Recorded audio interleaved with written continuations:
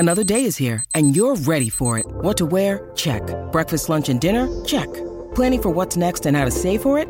That's where Bank of America can help.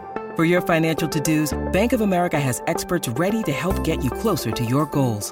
Get started at one of our local financial centers or 24/7 in our mobile banking app. Find a location near you at bankofamerica.com/talktous. What would you like the power to do?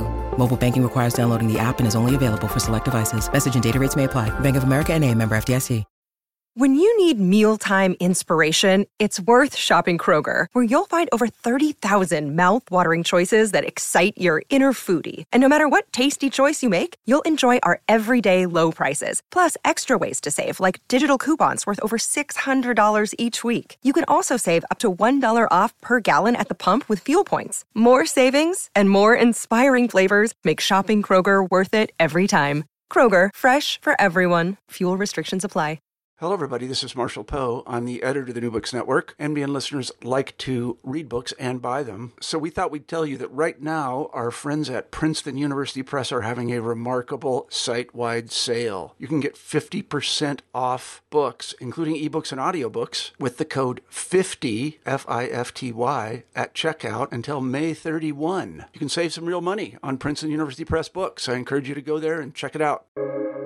Welcome to the New Books Network. Hello, everyone, and welcome back to New Books in History, a channel on the New Books Network. I'm Jana Byers, your host, and I'm here today with Tracy Adams of the University of Auckland and Christine Adams of St. Mary's College of Maryland to talk about their recent book, The Creation of the French Royal Mistress, from Agnès Sorel to Madame du Barry, with Penn State University Press in 2020. All right, listeners, this is a very exciting multi-day event based on time zones. It's morning in Baltimore, it's afternoon in Amsterdam, and is it tomorrow in Auckland? It has just become tomorrow. It's midnight, just after midnight. That's wonderful. We know the world's not coming to an end tomorrow because we're already in the future. All right. So the wonders of modern communication technology are sometimes really delightful, right? So how are you this morning and early morning? And how are you two doing? I am fine. It's 8:00 in the morning here for me, so bright and early, and it's about a 90-minute commute. So I've been in a car for a while, but very happy to be here now. So settling in, and it's a gorgeous day. So. Yeah, same here. Not such a gorgeous day as it's raining, and I'm used to getting up in the middle of the night because you really can't have a career otherwise from this part of the world. If you want to have anything to do with that part of the world, you have to be willing to get up in the middle of the night. Yeah, I am sure that you're used to this. Well, thanks for joining us. So, let's just get into it. My first question, and I think I know the answer to this one, is how you two came to be working together. Well, we are sisters, and we work in related fields. Tracy is a specialist in French literature, and she focuses on the medieval early modern period. I'm a French historian, and my area of expertise is 17th through 19th centuries. And we had been talking a lot about doing a project together someday. And the topic that we were originally interested in was beauty. And beauty in particular is social capital. And we actually arranged a conference on that topic back in 2013 in the Netherlands, actually, at NIAS. Tracy had been a fellow at the Netherlands Institute for Advanced Study back in 2011, I think it was. 2011-12, yeah. Right. And so we had set up this conference, and in the process of doing that, we realized that we were really interested in how women parlayed beauty into power.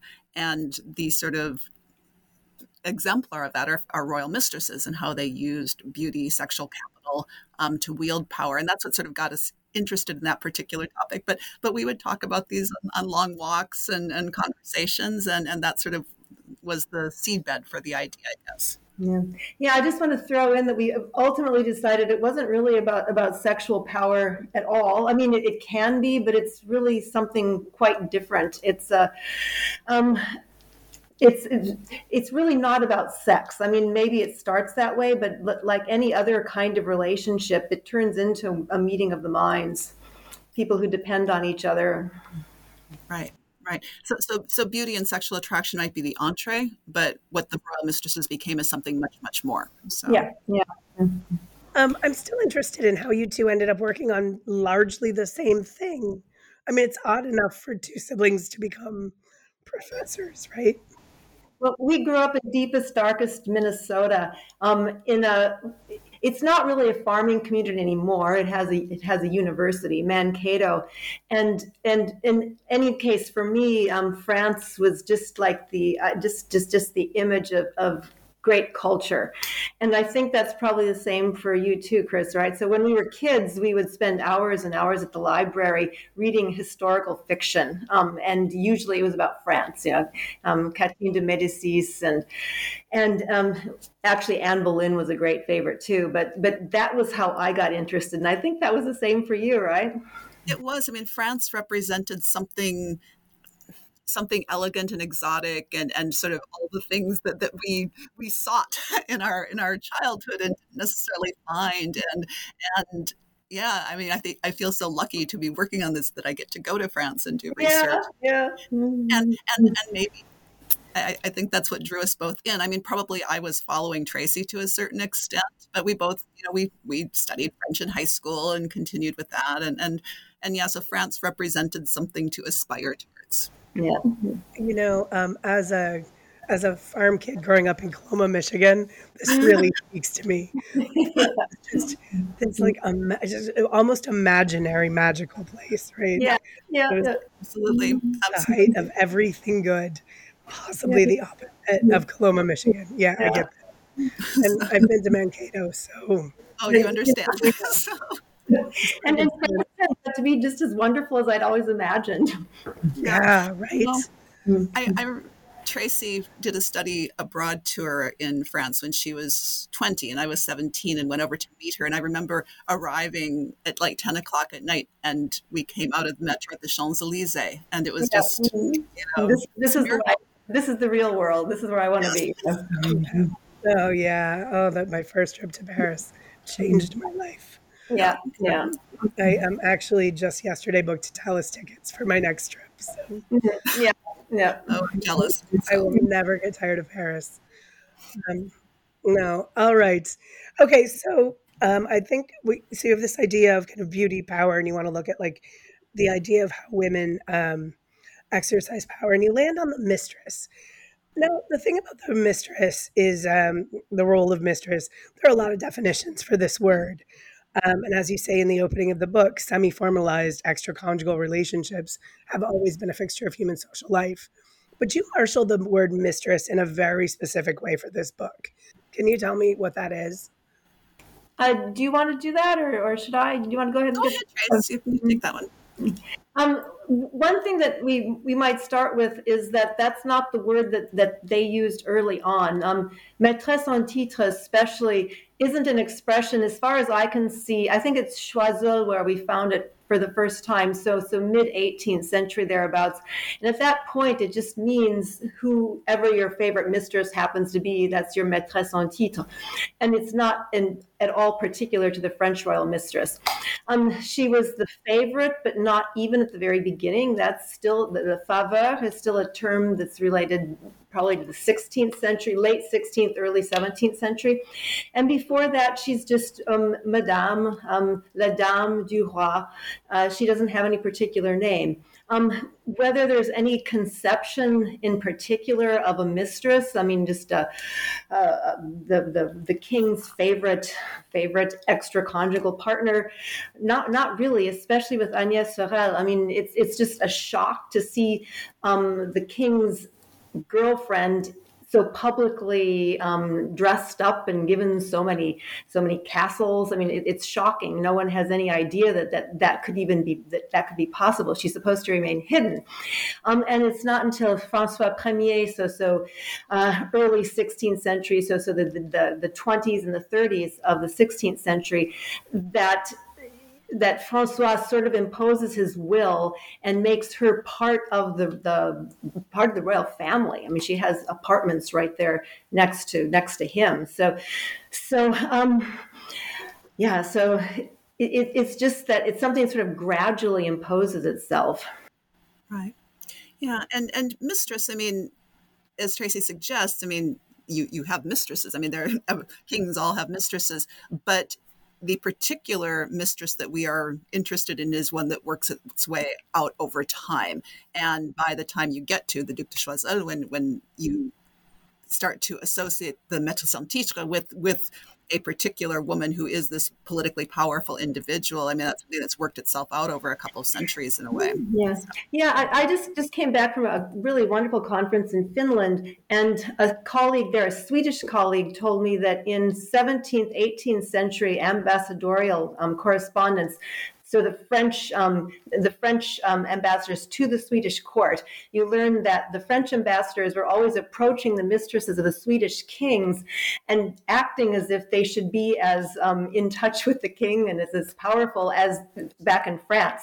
Wasn't the case, apparently, early on. And he hypothesizes that it was the ambassadors who, by treating the Swedish royal mistresses as people of importance, actually sort of pushed them into that same role.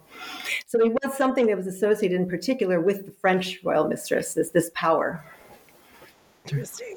Very,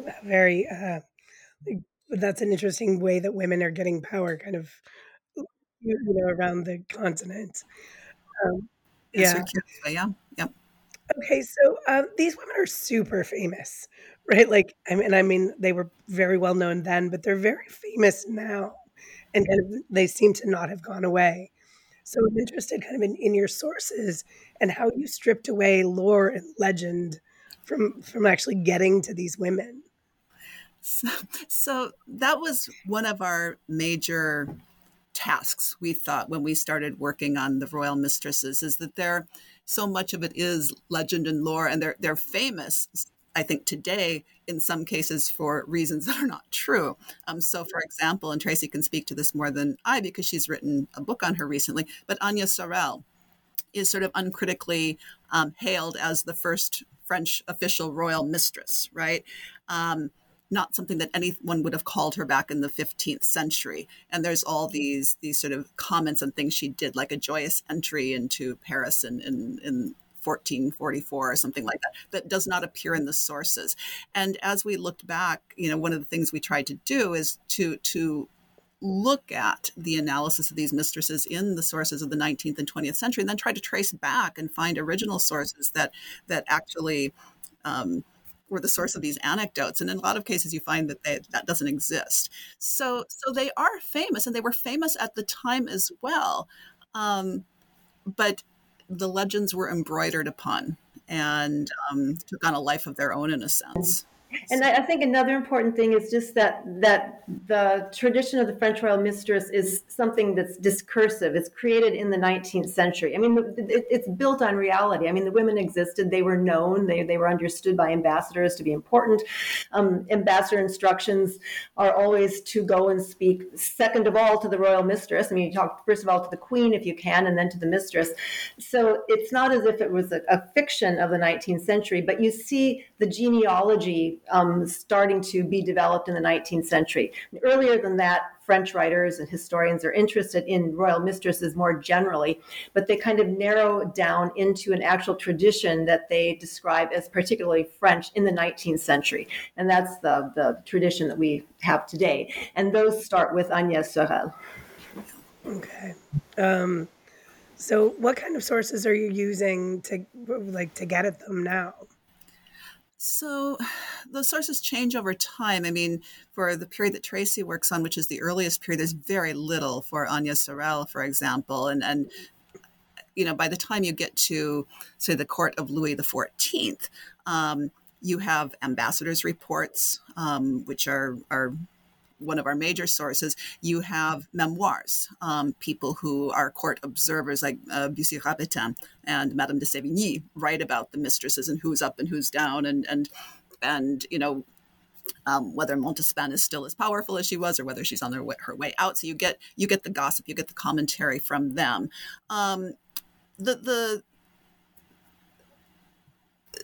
You find some stuff in newspapers. There's not very much because they're very careful about how they will talk about these women at that point. By the time you get to the 18th century as well, you have these very critical attacks, the libelle, in the French context, especially when it comes to Madame du Barry, where you get this sort of scurrilous literature that talks about them, which of course is not true in most cases, but certainly gives you some insight as to how people thought about mistresses. Going back to Agnès Sorel, I mean, what Tracy was looking at were mainly chronicles. Chronicles, right. Yeah, and then you've got some accounts, but as for narrative sources, it's just the chronicles. That's really all we have.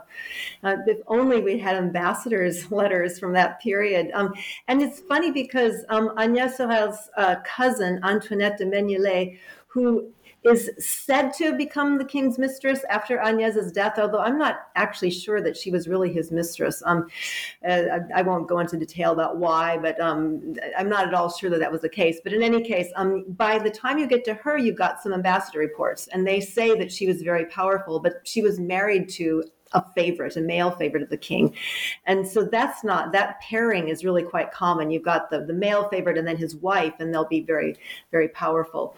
And it's just kind of been assumed that Antoinette was his mistress. But earlier than that, so the first royal mistress, all you have are a few chronicles. You really don't have many sources at all. That's interesting, right? It's the later creation in a sense. I mean, what you do have, and this is beginning with Agnès Sorel, is you have visual representations of them, right? And so there's the famous painting of Agnès Sorel as the lactating virgin that Tracy analyzes. And then, with the mistresses of Francois I, you have an effort to sort of create this iconography. I mean, Diane de Poitiers in particular.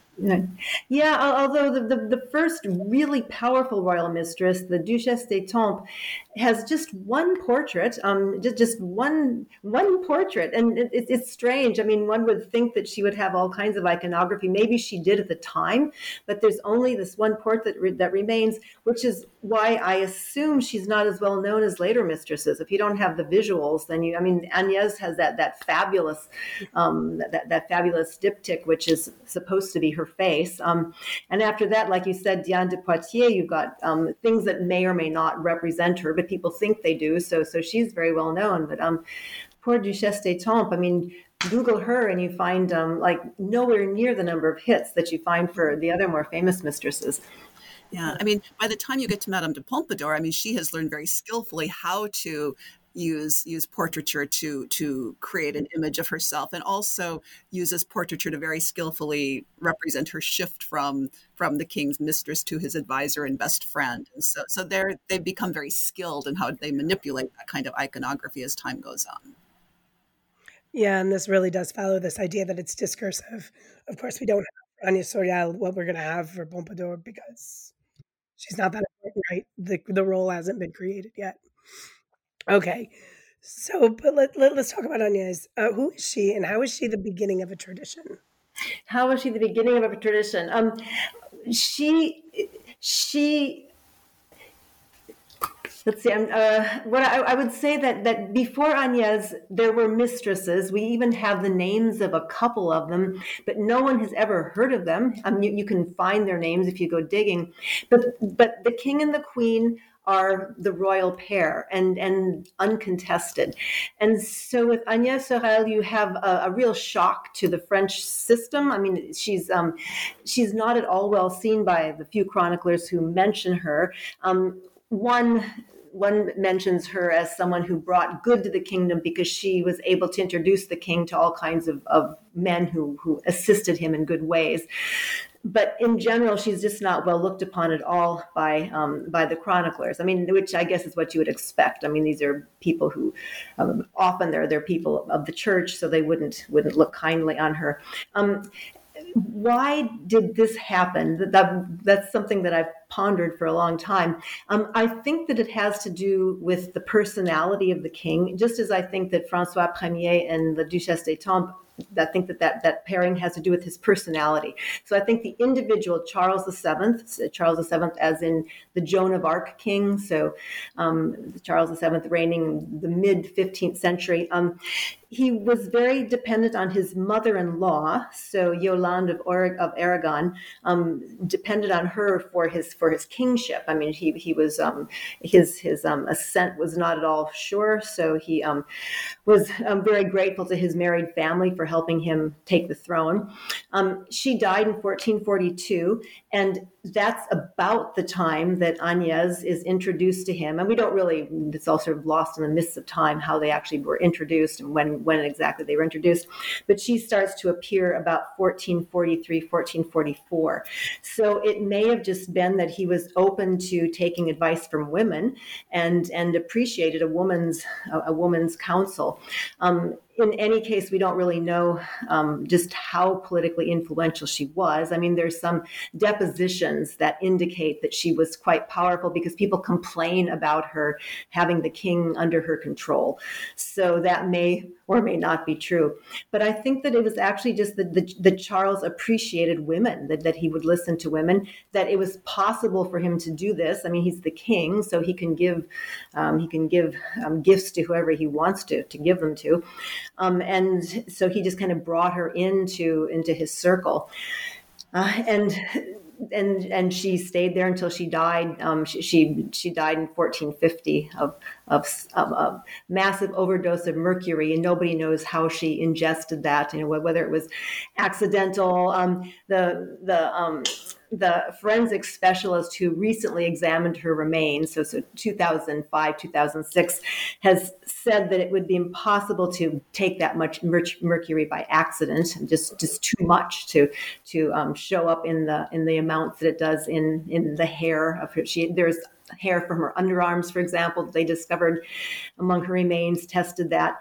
And he says it's impossible that she could have died just by accidentally ingesting that much mercury, but nobody knows what happened. But for 6 or 7 years, she was at his side, living in luxury, and how that happened is, I guess it's because the king could do whatever he wanted, and it was quite a surprise to the people that surrounded him.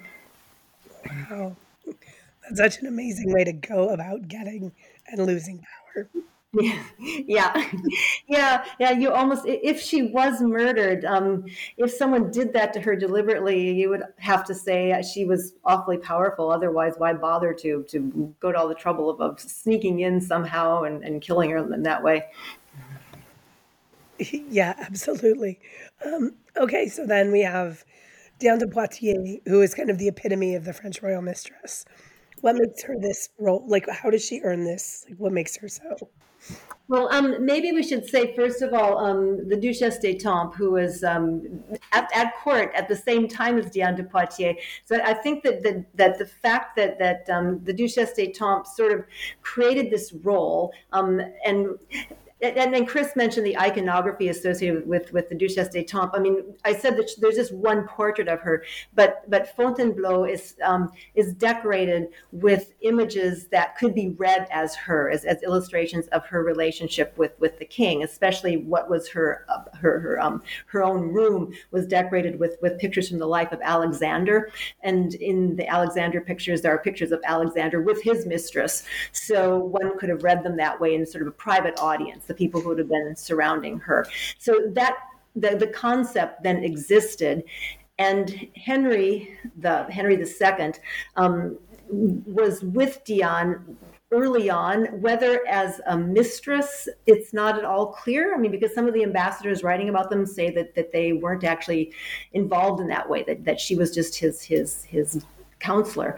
And other people say that they were involved in that way and make fun of her for being so much older than he was. So it's hard to say, but I think that relationship was kind of a natural, because Francis I dies in 1547, and Henry then ascends the throne, and with him comes Diane de Poitiers. So it's as if the mistress, the Duchesse d'Étampes, is chased away and then immediately replaced with Diane de Poitiers. So it's as if now we've got a sort of an expectation that you might have a royal mistress right there at the head of your counselors. Yeah, okay, so a role having been created must be filled. Exactly, yeah, or at least that it's there and can be filled, because it's not always filled. Depends on the personality of the king, but at least that it's there and sort of latent. And if the right woman comes along and has sufficient personality, because there are mistresses who aren't terribly powerful also, but the ones that actually have the personality and the king who is willing to listen to a woman, then you've got the job. Yeah, one imagines the personality and the ambition as well.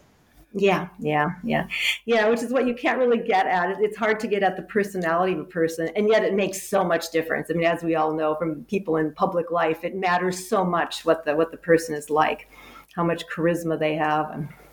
Right, that the things you can't really nail. Yeah, exactly. Yeah.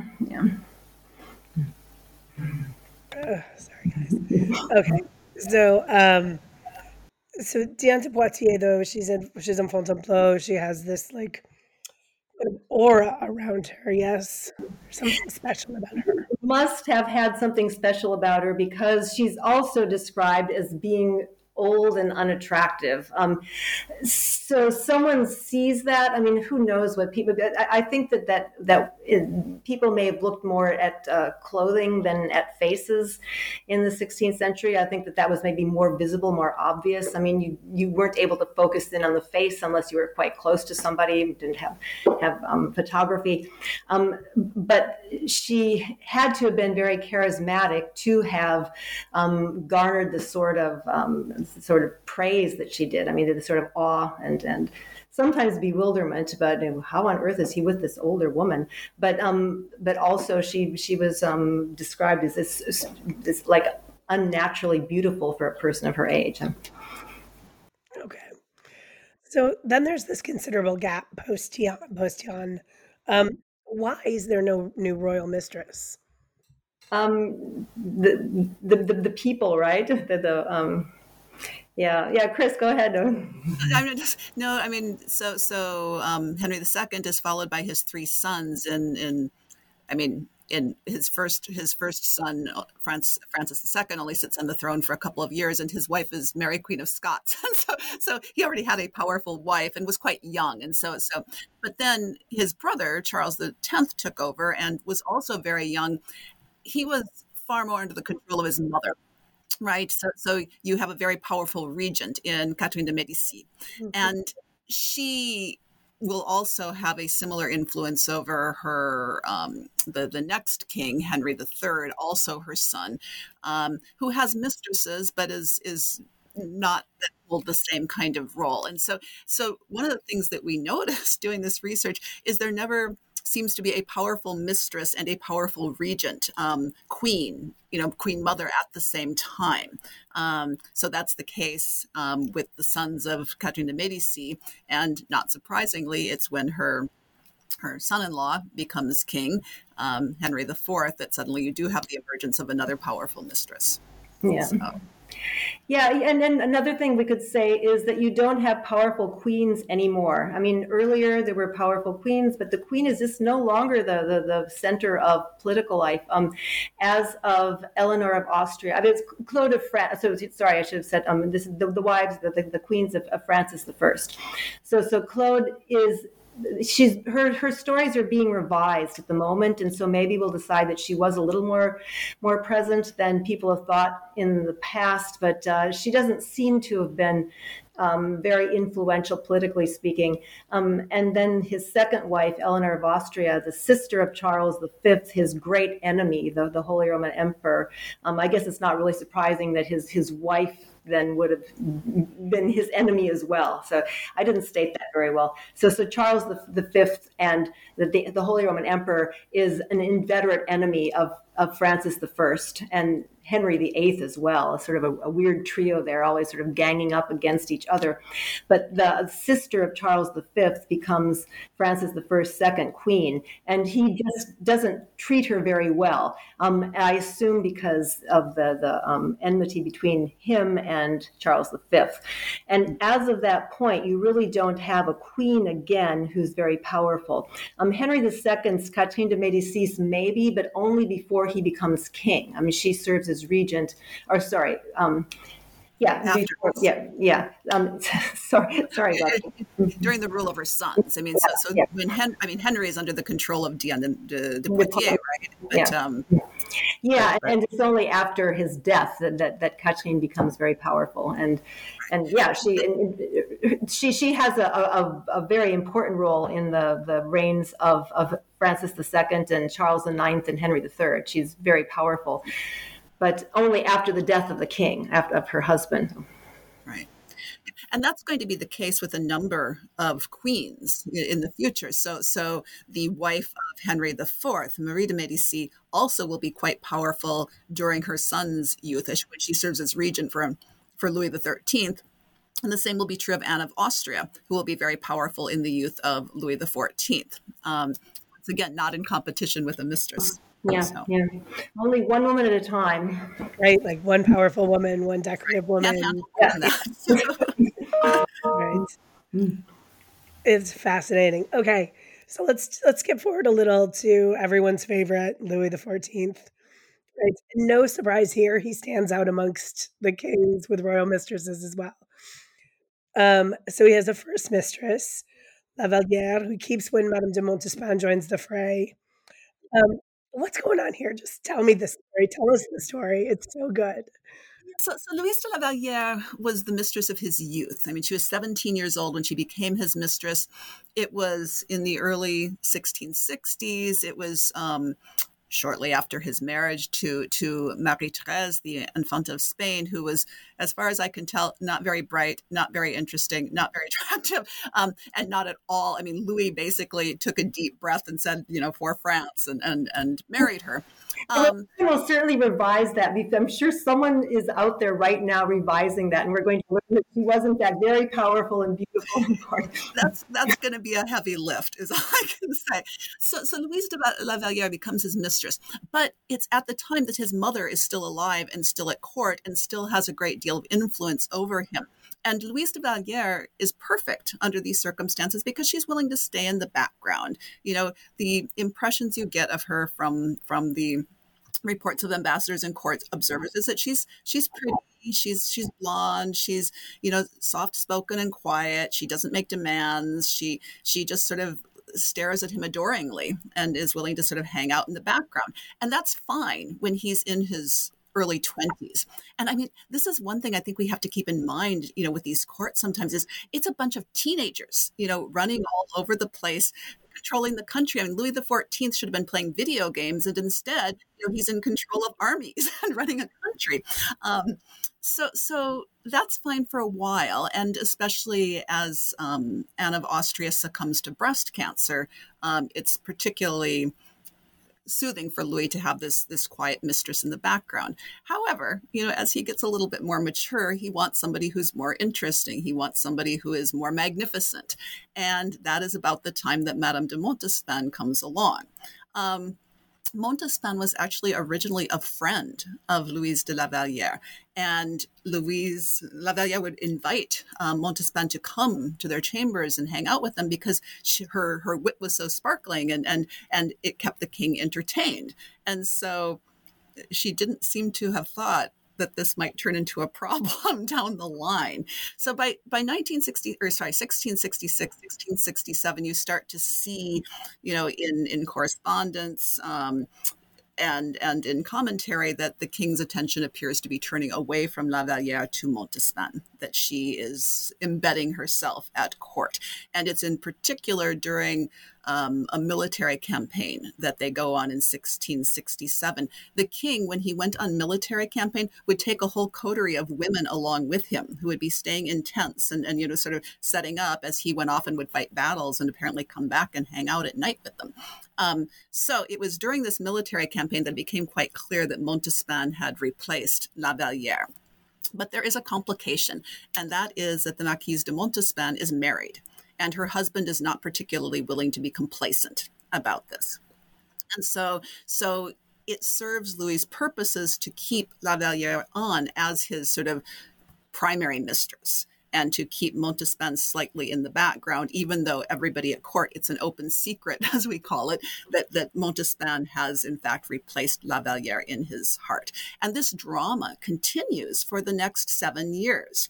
La Valliere sort of sadly and watching Louis drift away from her, watching her rival embed herself at court. La Valliere several times runs away to a convent, overcome by religious scruples, but clearly also by, unhappiness that she's in this horrible position. And that continues until 1674, when La Valliere, in fact, officially becomes a Carmelite nun. She leaves the court permanently. She takes her leave in a very dramatic fashion. She begs pardon of the queen. It's a huge event at court, and then she's off to the convent. At this point, Montespan has managed to secure an official separation from her husband. So he's no longer really a problem, and she can take her position at court. But there's still the problem that she's married and that this is unseemly. And in 1675, Louis's confessor actually persuades him to briefly send Montespan away from court because of the scandal attached to this sinfulness. She's back within a year. They can't stay away from each other. And so she maintains her position really until about 1680, when for various reasons their relationship starts to crumble is too strong, but his interests turn elsewhere. So, okay. I love this idea that there's a royal mistress. Everyone knows there's a royal mistress. There's a queen. There's also many other people we assume with whom the king enjoys some carnal commerce. But the marriage of this marriage of the royal mistress to someone else, that's problematic. There's some man who's being dishonored here, who's being stepped on, and that is a problem. It is an interesting world to sort out, right?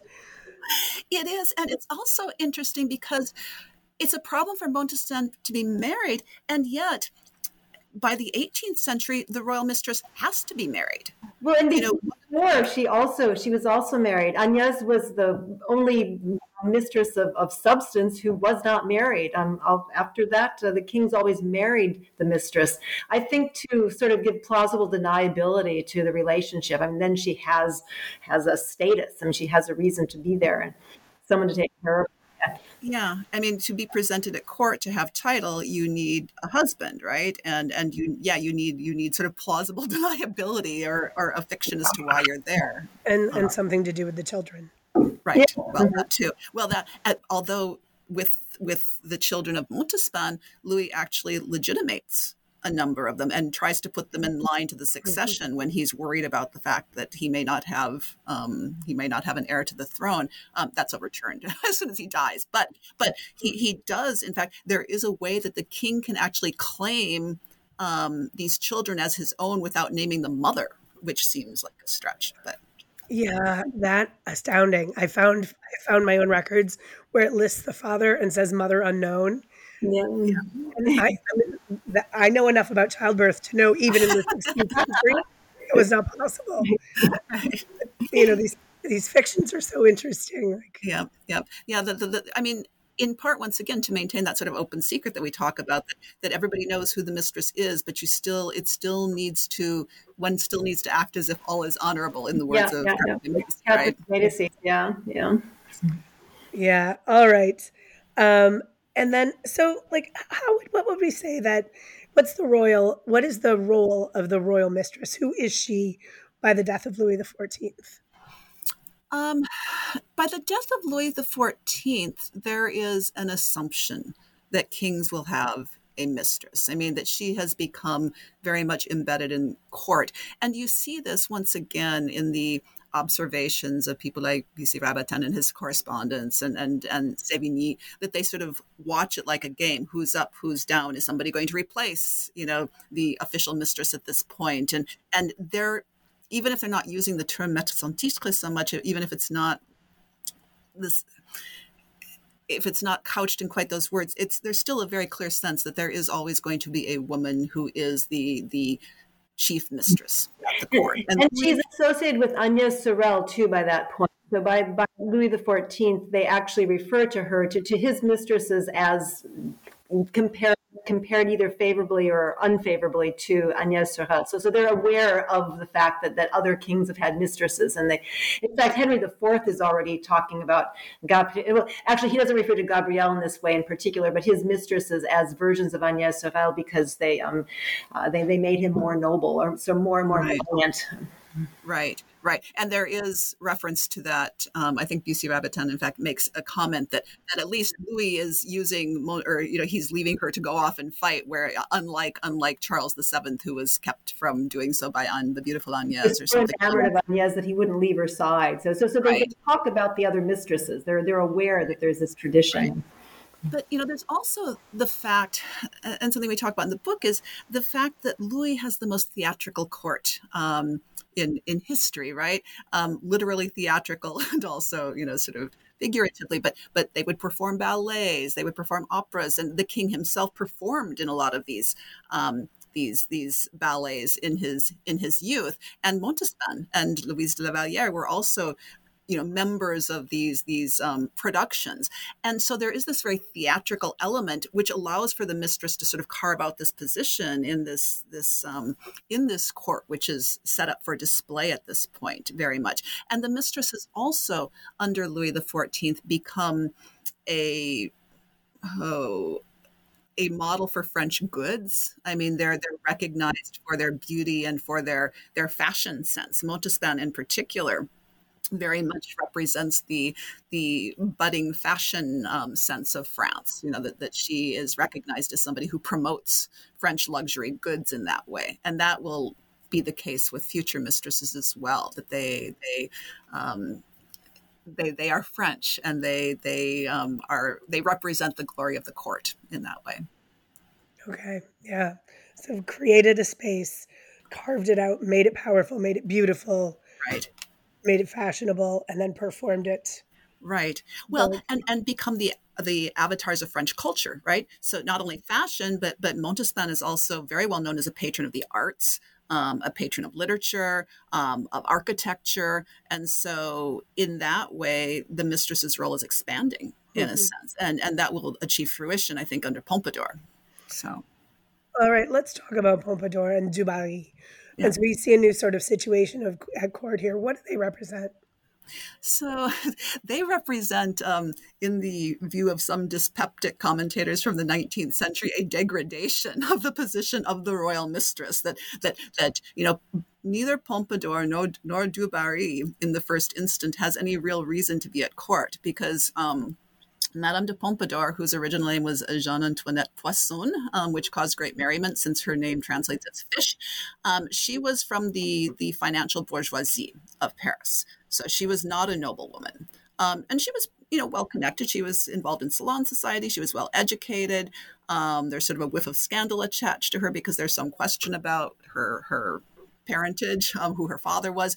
But, she was from a very different social milieu. She meets Louis in 1744 in the countryside. There's, various stories about how they actually met, which once again drew on the legend of Agnès Sorel. And she comes to court by 1744. She's educated into what she will have to do at Versailles by the Abbé de Bernis. And, she becomes the most powerful woman at court. And she really does draw on the genealogy. She looks back to Madame de Maintenon, who was Louis XIV's last mistress and his morganatic wife. The marriage was always kept secret, but she was also his most powerful political advisor. And that's something that Pompadour looks back to, how she can become this friend and political advisor to the king. And she also is a protector of philosophers. She's a patron of architecture. She's a patron of literature, a patron of the arts. And so she really explores all those elements of the royal mistress's possibilities in important ways. But it is as political advisor that she becomes most important. Pompadour also represents the extent to which sex is somewhat incidental to the position of royal mistress, because while it's clear that she and Louis had a sexual relationship for about the first 5 years of their relationship, she was clearly not interested in that part of their relationship very clearly. And by 1750, their sexual relationship had clearly ended. And she was sort of shifting into this position of the king's best friend. And it's at that point she becomes his political advisor. Louis XV did not like the tasks associated with kingship very much. So Pompadour famously took some of that burden off him. She would meet with ambassadors and petitioners from court every morning during her toilette. So as she's putting on makeup, there would be a line of people waiting to talk to her in hopes of getting access to the king's ear via Pompadour. So fascinating. Okay. And then Madame de Barry. So Madame du Barry represents, once again, in the view of this dyspeptic commentator, a further degradation of the role of royal mistress, because she had been a courtesan. I mean, she had been a member of the demi-monde, essentially. She had her parentage was even more problematic. Her mother was a fishmonger, I believe it was, and her father possibly a monk. They're not quite sure of that. So she was a high-class prostitute in her teen years. She became connected to Monsieur de Dubarry, who sort of trained her, they say, in the arts of love and got her connected in sort of noble circles and arranged to bring her to the attention of the king. Okay, this was after the death of Pompadour. It was also after the death of his wife, so there was no longer a queen at court to sort of get in the way. Getting Du Barry to court is quite a challenge because she has absolutely no reason to be there. She has to get married first, and so her patron Du Barry arranges for her to marry his brother, the Comte du Barry, so she's got her title now. She can come to court. The king bribes a noblewoman to present her at court. So then that allows her to sort of take up residence there. She was probably not particularly interested in politics and political intriguing in the way that Pompadour was. However, by this point, everybody assumes that the mistress is the conduit to the king's attention and is interested in politics. And so immediately, courtiers who are vying for power try to get her attention and try to get her on their side, which they are able to do because the Duc de Choiseul, who is the chief minister at court, does not like Du Barry and does everything he can to undercut her. So she's willing to ally with the Duc d'Aiguillon and the Duc de Richelieu in opposition to Choiseul, and in fact brings him down. And her partisans are then established in power until the death of Louis the 15th. So she really does represent this shift in a sense in who the where the king draws his mistresses from. She also was apparently stunningly beautiful, more so than Pompadour, if you believe the accounts. I mean, and the degree of enthusiasm on the part of the observers, and also apparently really a nice person. I mean, Pompadour was not. Pompadour would kill you if you did the wrong thing. Du Barry was very forgiving, and even when sort of scurrilous literature came out about her, she was apparently the first to laugh at it and really, you read this again and again that she was a nice person. So, yeah, could I just throw one little thing in there on the last two? They were both presented at court because they weren't there already. They had to come to court and then they had to be officially presented. And I think that accounts for some mysterious thing that I keep reading about Agnès Sorel. I mean, you read over and over again that Agnès Sorel was the first official royal mistress, which of course she wasn't. There was nothing official about her position at all, but also that she was presented at court as the royal mistress. And I think that draws on this later presentation. Normally the mistresses didn't have to be presented because they were already at court. They already had a reason to be there. But Pompadour and Du Barry had to be presented. And so I'm thinking that maybe it was reading that made people project back onto, so historians of the 19th, 20th century looking at that would then project that back onto Agnès Sorel, because I don't know where this idea that she was presented at court as the royal mistress came from. Not that either Pompadour or Du Barry was presented as the royal mistress. They were presented as themselves. But there's this sort of persistent myth about Agnès that she was somehow official, whatever that would mean. But right? Like somehow she represents the beginning of this trend, so there must have been a ceremony. Ceremony, of course. Something had to happen to make that happen, right? On the contrary, nobody would say this is the royal mistress. People would whisper that, but nobody would make an announcement at court that this was the royal mistress. Those 19th century historians have made our lives so hard and so distorted our view of the role. But they also shifted through all of those documents. They made the field possible by going through the documents, because so many of them have disappeared in the meantime. I mean, they copied things that then in the movings from one museum to the next, or from one library to the next, fires or mice eating them or whatever. Right. You've touched documents and felt them fall apart in your hands. Yeah, no, definitely. Mm-hmm. Yeah, and God love them that there's some German who's written down everything that ever happened. That's exactly my impression. There's nothing new that some German didn't say back in the 19th century. It's so true. God love them. But yeah, they also, I mean, they gave us the Renaissance. So I don't know, Yeah, the 19th century, we're going to work a long time to get over the 19th century in every way. That's sort of our next job. We're thinking of doing another book in the future where we sort of look at how the 19th century historians created or inserted women into the sort of nationalist story of France, in a sense, how these women like Agnès Sorel and mistresses, and then the women I'm working on now, the merveilleuses from the Directory period, how they become integrated into that story and a symbol of France and French national identity. Yeah, so to this very day, you have these debates over French gallantry. Is there such a thing as gallantry? I mean, should we consider that a value, or should we become American feminists? And they discuss this endlessly on French radio. Sure, right. That's the story of second wave feminism on some level, right? Or third wave feminism, I suppose. How important is French feminism to our concept of ourselves? Right. Yeah. Well, and women's relationship with men, and they're so obsessed with that the French know how to do this in a way so much better than Anglo-Americans. And it traces back to the soft power of these women and how they can operate behind the scenes without upsetting gender hierarchies, in a sense. Yeah. Just last week, I was listening to another podcast. I've forgotten which one it is. There's sort of a group of people who are always intoning on this, but just shouting. And now American feminists are trying to get rid of the natural division between men and women. And this is kind of shocking. I mean, I have no idea whether there is a natural division between men or women, but neither do they. They have no idea whether there actually is or not. And so it's a little late to be shocked about that idea. You would think so, since we've been talking about it since the 80s. Right.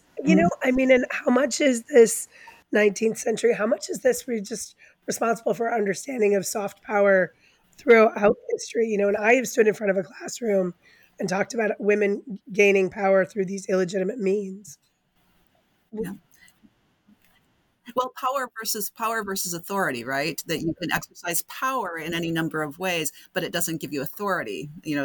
Power that's perceived as legitimate, and that's a problem with the mistresses. Is everybody recognizes that they have power, but it's not power that inheres in them. It's power that they have via their access, as a conduit, and that's something that the French continue to argue that, women are all powerful because their levers are the levers of the heart, right? And without recognizing that without authority, that power is ephemeral. And so maybe all power is. Yeah, maybe all power is. Yeah. That's fascinating. Well, actually, my last question and how I'd like to close this out is discussing how poor Marie Antoinette gets this all so wrong. Oh, I know. Marie Antoinette would have been much better off had Louis XVI actually had a mistress, because, she comes to France and she and Louis both wanted sort of a companionate marriage. I mean, that was something that they both were working towards, and that reflects 18th century trends in all kinds of ways. But the problem was that Marie Antoinette represented, in the eyes of the French public and the court, the worst of both the mistress and the wife, right? So like all French wives, she is a foreigner. And in particular, she's Austrian. And the Austrians had been France's enemy since time immemorial and had only become their friends because of the renversement des alliances, the reversal of alliances in 1756, just in time to fight the 7 Years' War, which is a catastrophe for the French. So she's associated with this alliance with the hated Austrians, right? And then she is also a spendthrift. She is perceived as somebody who is going through money like water, that she doesn't care about the French people. And so in that way, very much associated with Du Barry, who was also criticized for her, her spending and love of luxury and lack of care for what the French were suffering at that point. And so Marie Antoinette would have been better off had there been a mistress to sort of focus the nation's hatreds in a way, but instead she becomes in every way the symbol of female power run amok, in a sense, on every level. And that will not serve her well in the long run, as we know. And so no spoiler there, but And you wonder to what extent it was a question of just not reading the room correctly and projecting the wrong image, or was it not being able to control her image, or was it just a set of obstacles that nobody could have overcome? Because I think people aren't wrong to say that she spent a lot of money. I mean, that was certainly true, and it wasn't the time to be doing that. But whether anyone could have managed that role, I'm not sure about that. I mean, the Austrian problem was just enormous. I mean, Eleanor of Austria, the queen of Francois Premier, already the sister of the emperor, so an enemy, just by her very existence, an enemy in that same way. Can anyone control a position like that? I don't know.